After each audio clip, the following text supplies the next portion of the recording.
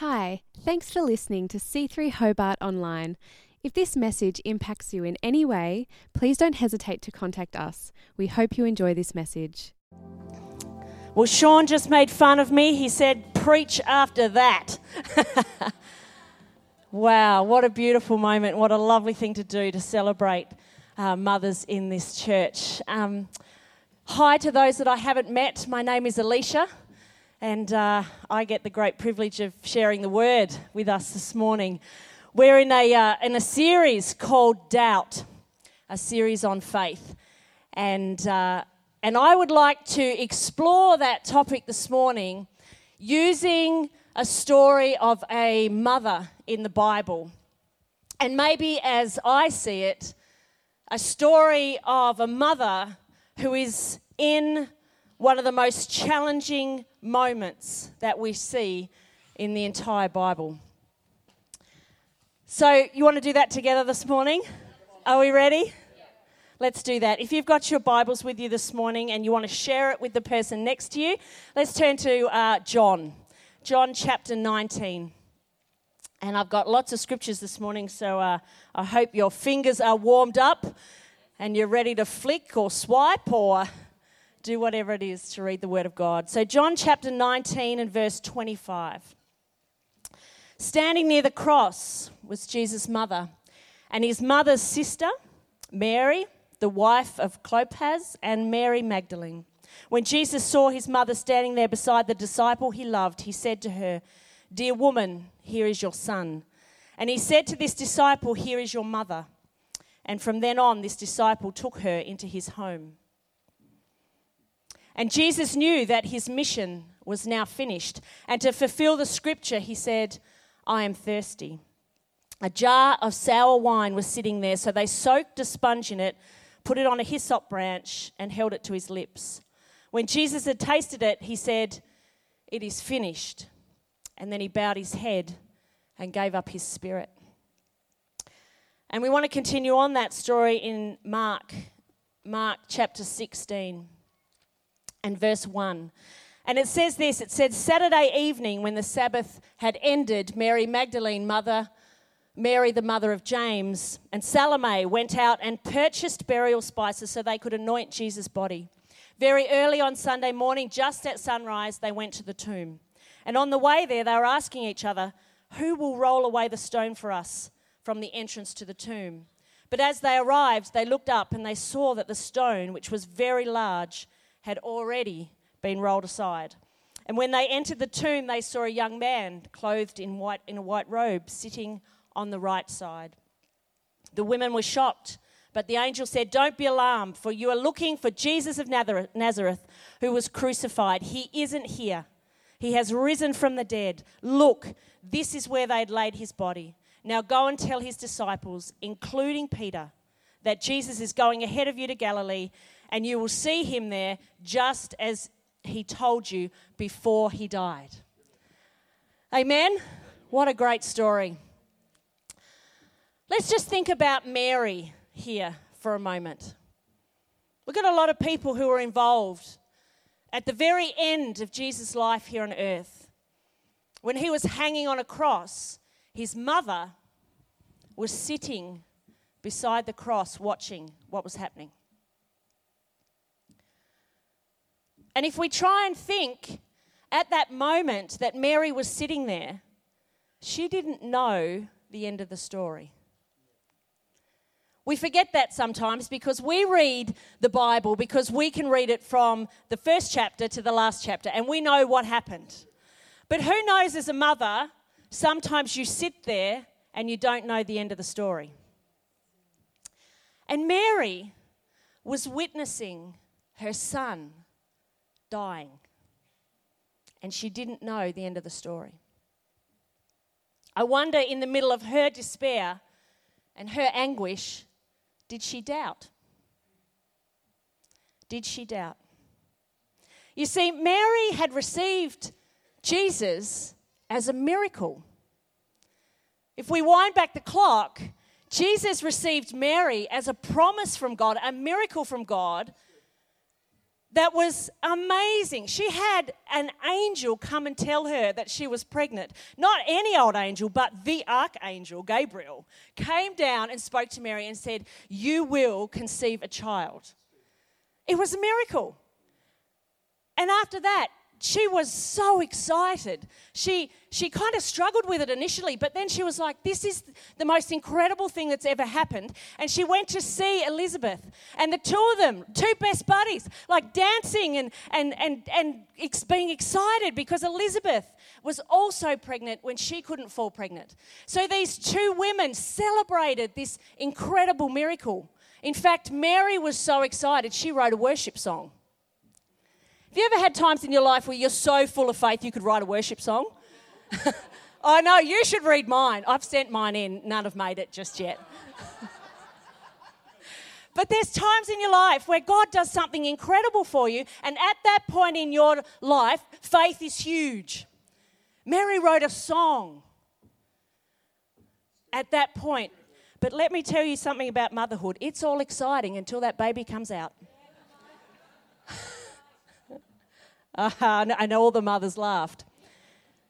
Because our journey can start with a miracle, full of faith, something incredible.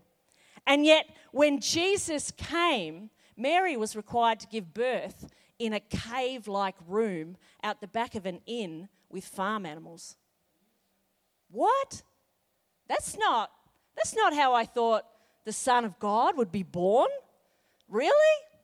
Oh no, hang on, the story's not finished yet. After she gives birth in front of animals and, there's donkeys and sheep and, it's just glamour all around. Then, people start turning up. We get wise men, we get shepherds, we get angels over the top. She must have thought, what is going on here? And then, not only that, but this child she gives birth to is just possibly one of the most arrogant children I've ever met. Have you actually read what Jesus did when he was a child? When he was 12, he disappears for 3 days. Now, I don't know about you, mums, but my 12-year-old, he ain't disappearing for 3 days. And not only did he disappear for 3 days, but she went and chased him. And then when she found him, he was in the temple lecturing adults. Has anybody got a strong-willed child here? This 12-year-old was in the temple lecturing adults when she turns up and she says, "Excuse me, where have you been?" Do you know what he says? I've got to read this, isn't it? "Why are you even looking for me?"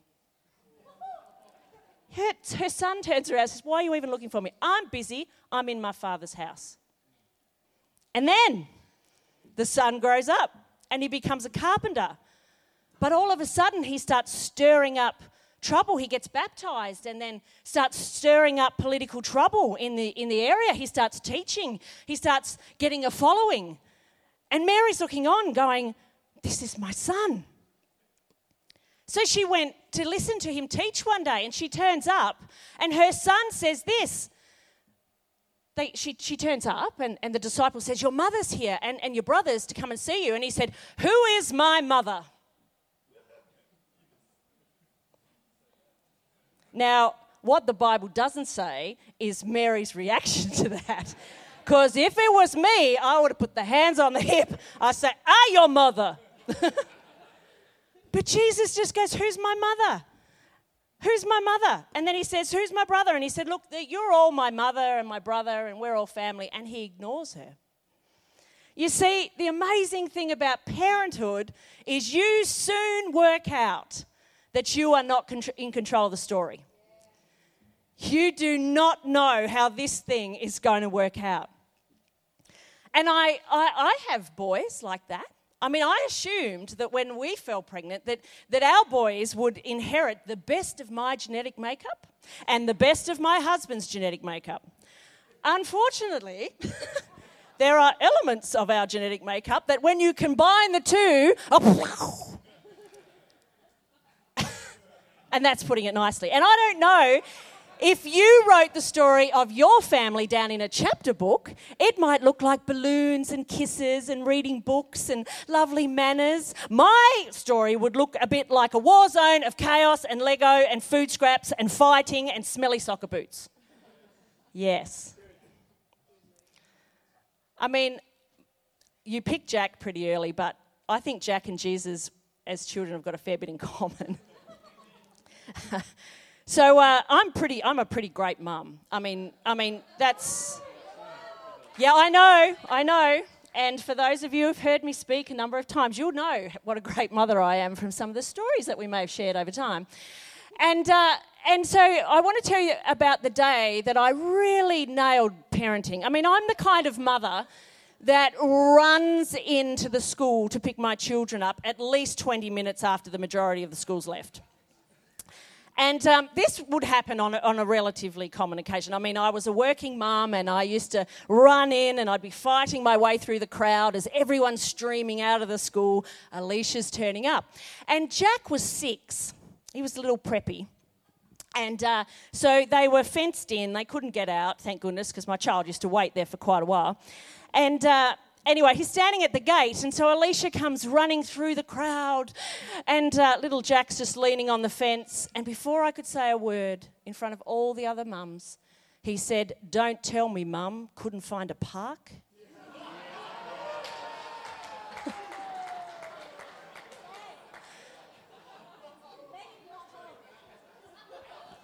It was one of the only times I was speechless. So we don't know this journey and this story. We don't know this person that we've created. It is a crazy journey, this journey of parenthood. And so we set our expectations quite early about what it is that our child might do, or what type of parent that we're going to be, or how this journey of our family is going to turn out. And yet sometimes life doesn't match our expectations. And here's Mary sitting at the foot of a cross, watching her son die of exhaustion and choking. And I wonder if Mary began to question everything.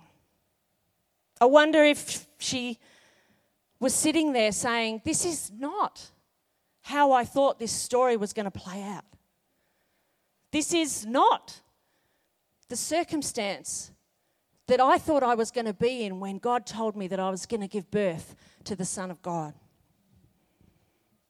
Were the realities of what she was looking at so terrible that all her other experiences, the miracles, the angels, the worship songs, her faith, seemed to just pale into insignificance in comparison to what she was looking at?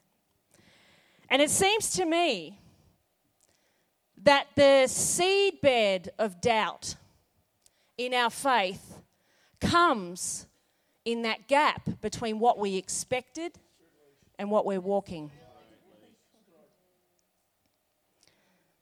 And it seems to me that when I assume what God is going to do in a particular situation, or in my mind create the story of how it needs to play out, when it doesn't, that's the greatest challenge to my faith. If you read this scripture and this story, what you'll find is Jesus actually told them he was going to die. He told them that he was going to die. And yet when it actually happened, they were so shocked, so disappointed, in so much anguish that it had actually happened. So what about the others that I shared at the start that were involved with this? We've got the disciples. We've got other people who had followed Jesus. There was 3 women that it mentions in Mark that began walking to the tomb. And it's interesting that there were 3 women walking to the tomb that morning, very early in the morning. It says before sunrise, so it's in the dark. They'd got up to go and attend the tomb. But isn't it interesting that no one else is there? the women are walking to the tomb and they say to each other, who's going to roll the stone away? It is a big, huge stone. Who's going to roll it away? Where are the men? Is the unwritten question.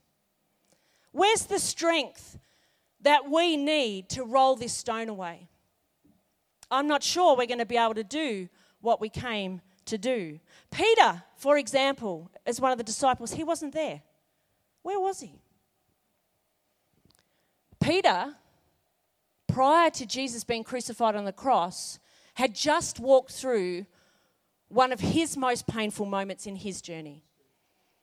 He had been the disciple that drew a sword and cut off a soldier's ears, sticking up for Jesus. He was one of the front and center saying, God, oh, Jesus, I'm your greatest follower. I can do this. And he chopped an ear off a soldier. And yet, when Jesus was dead, Peter went into hiding. You see, the greater the faith sometimes, the greater our disappointment. And you see, when we isolate ourselves, sometimes we are using that as a defense mechanism against further disappointment. And that's why some of us don't step out in faith anymore, because we've been disappointed. We're protecting ourselves from the pain of more disappointment. Particularly when you believe so much.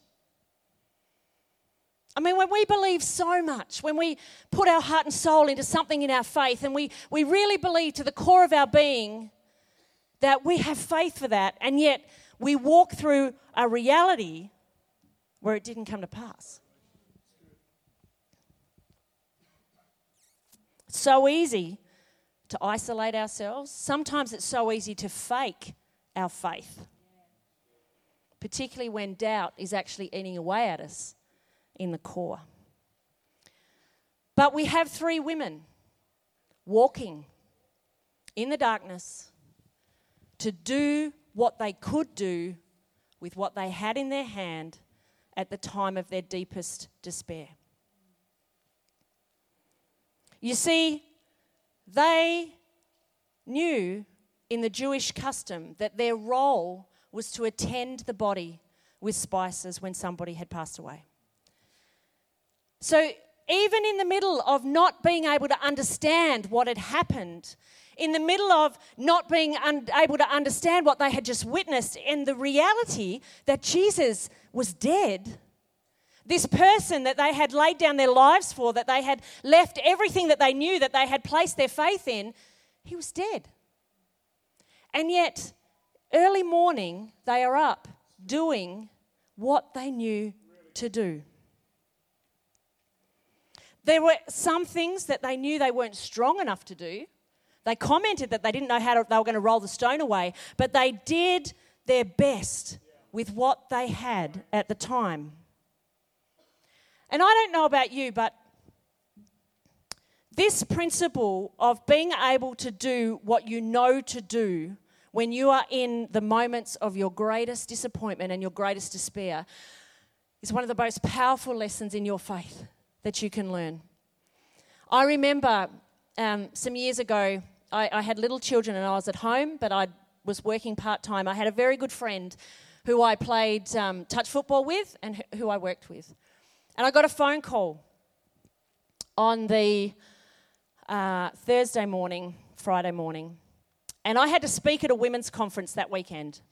So I had little kids, I had been working, it was all happening, and I had this women's conference, and I had to prepare something amazing to speak at the women's conference. And I got a phone call.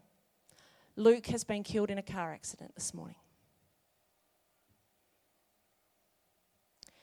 God, that is so unfair. He's 19. It's not okay. And yet between Friday morning and Saturday afternoon, I had to stand up in front of women and speak with a heart of faith. When I was pregnant and we didn't know if our little baby was okay, I didn't know how to come to church. I was on the senior leadership team. No one else knew in the church. A couple of key leaders knew at the time that something wasn't right, but we didn't tell anybody else. And I was carrying a heavy weight. Now, in those times, I didn't have the strength to do what I wanted to do, but I did what I knew to do. And sometimes we have to put the worship music on. Sometimes we have to put on verbal speaking of the Psalms to feed our spirits because we know that's what we need, but we don't have the strength to do it. It's doing what we know to do. It's walking out the journey of the darkness towards the place where the thing that we were believing for has died. It's in those places that we learn how to walk and do what we know to do. Because I had a faith, and sometimes when we have faith and we're in a place of doubt or disappointment, what we struggle with is some of the scriptures that we know that feed our faith when we're all happy and it's working, but we struggle with them when we're not okay. And I remember there was two scriptures that I was really wrestling with during both of those two situations. One was this, in James chapter 1 and verse 5 to 7, it says this. It says, if you need wisdom, ask our generous God and he will give it to you. He will not rebuke you for asking. But when you ask him, be sure that your faith is in God alone. Do not waver, for a person with divided loyalty is as unsettled as a wave of the sea that is blown and tossed by the wind. Such people should not expect to receive anything from the Lord. Hebrews 11:6 says this, but without faith it is impossible to please him, for he who comes to God must believe that he is, and that he is a rewarder of those who diligently seek him. Now, I didn't know how to reconcile those two scriptures when I'm in a position of doubt. Because those two scriptures said to me, the James scripture told me that I shouldn't expect to get anything from God. If I'm wavering between doubt and faith, then you can forget it, girl. You shouldn't expect to receive anything.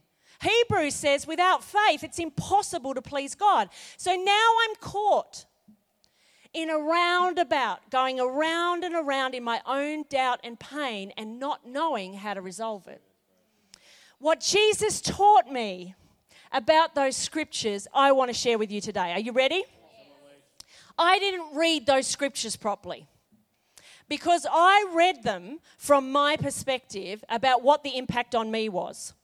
I shouldn't receive anything from God. I can't please God. I.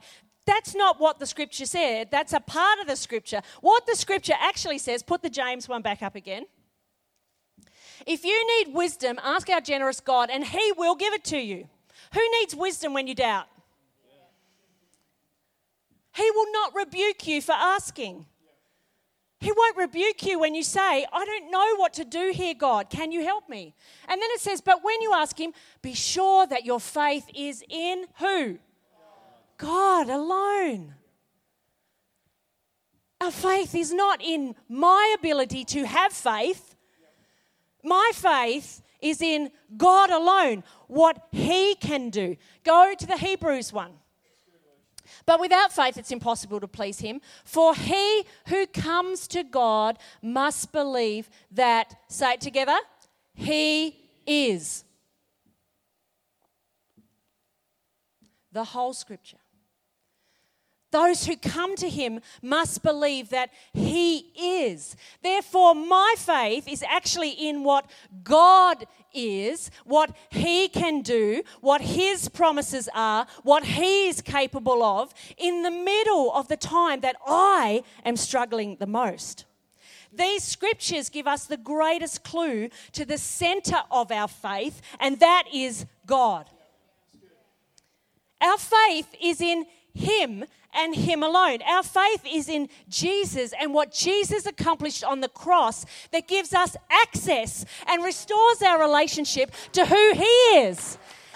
What Jesus did on the cross took all of our weaknesses, took all of our sins, nailed it to the cross, sorted it out once and for all. And so in our weakness, we can approach the throne of grace. We can come to the throne of grace with a confidence that his grace is all we need when we are struggling and walking a journey in the darkness.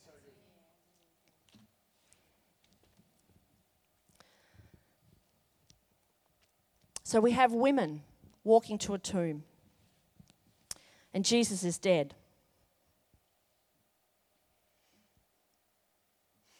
And they didn't know when they were going to get to the tomb that there was an angel with some news. They didn't know that. They're walking. But here's what I want you to grab this morning. In the verses from Mark that I read, that's all he said. He said the women walked and they met an angel. If you read the same story in Matthew, this is what I want to tell you this morning. Are you ready? God wants to tell someone this morning.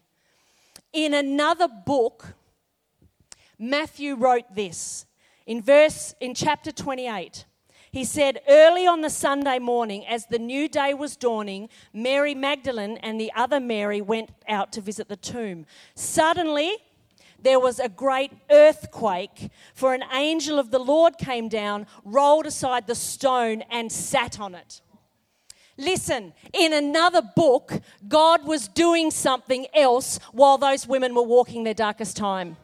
In another book, God was already bringing an earthquake and an angel, things that those women couldn't see that were happening. But in another book, an angel had come down, rolled aside the stone, pushed away the one thing that they were concerned about that they didn't have the strength to do. God had sorted out. While you are walking, God is working.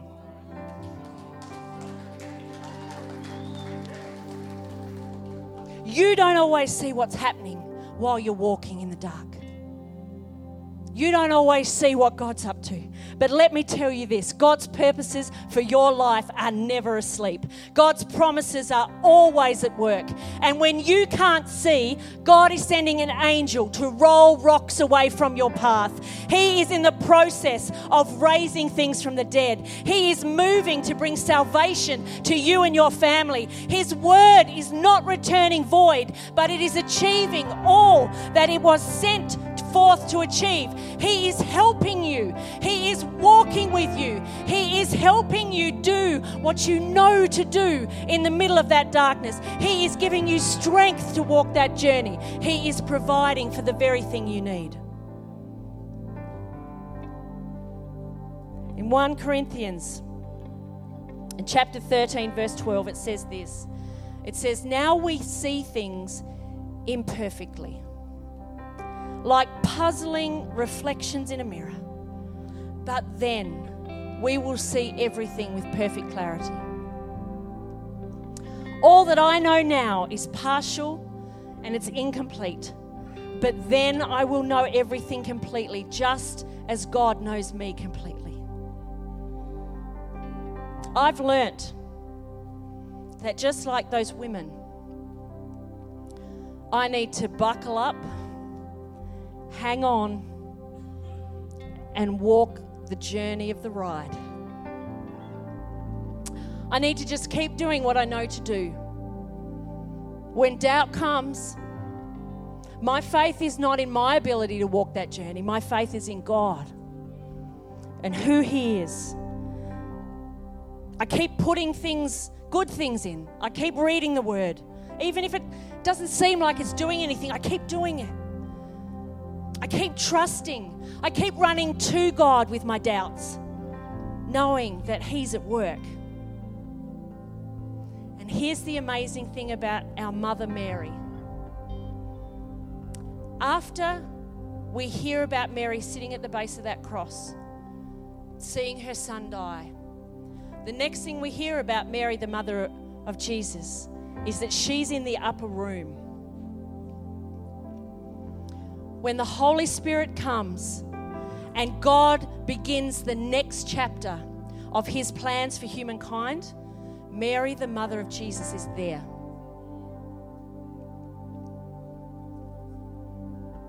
She was there to see 3,000 people saved in one day. She was there to see God's promised Holy Spirit come. She was there She was able to walk out her journey from the time that her reality looked like this whole promise was dead and gone. She walked the journey between that and 50 days later. When the Holy Spirit came, she was there. Some other people weren't there. For some other people, that journey, that experience had knocked them out. They couldn't make it through the doubt. They couldn't make it through that scenario, but not Mary. Mary was there. She got to see the next chapter. Your expectations about how your life is supposed to pan out can be the seedbed of doubt and disappointment, or your faith can be anchored in Jesus and the hope of what he achieved on that cross. That anchor for your soul, as it talks about in Hebrews 6, it says we have a hope that's like an anchor for the soul. It buckles us in and it helps us walk between here and there. From the end of this chapter to the start of my next chapter, I'm going to buckle in. You are going to anchor me, God, and you are going to help me walk through those seasons. Buckle up. We're in for a ride. That's the title of my message. If nothing teaches you that you're in for a ride, parenthood will. Life teaches us we're in for a ride, and yet our hope anchors us so we can walk to the tomb in the middle of the darkness and be there when the miracle comes. Let's just close our eyes.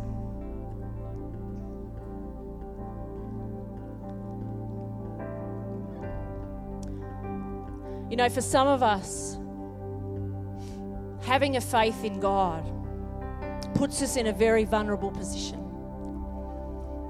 because it puts us in a position where we've got to say, I believe in something that I can sense but I can't see. I know God is there. I know his hand is sort of at work, but I'm struggling because of the reality of where my life is at. Faith puts us in a vulnerable position. And yet, the Bible says that by faith, we confess that Jesus is the Son of God. And when we do that, the Bible also says that when we say with our mouth that Jesus is the Son of God, that he died on a cross for me, that he took all my weaknesses and all my sins, that when we confess that with our mouths and believe in our heart, it says that you will be saved. That God comes in, that there is a restoration of the relationship between you and him, that he crosses the divide of all the times you've missed the mark, that he forgives all of your sins, that he heals all of your diseases, all of your sicknesses, that he comes in and he says, welcome home. Let me grab your hand and help you walk this journey called life. And some of you who are here today, I know that you know what I'm talking about when I say that life sometimes doesn't match up to our expectations. But I felt this morning that God had an appointment with you today. That Jesus says to you, I loved you so much that I hung on that cross because I knew that was the way that your life could be restored to the Father. Thank you for listening to C3 Hobart Online. If this message has impacted you in any way, please don't hesitate to contact us at c3hobart.org.au.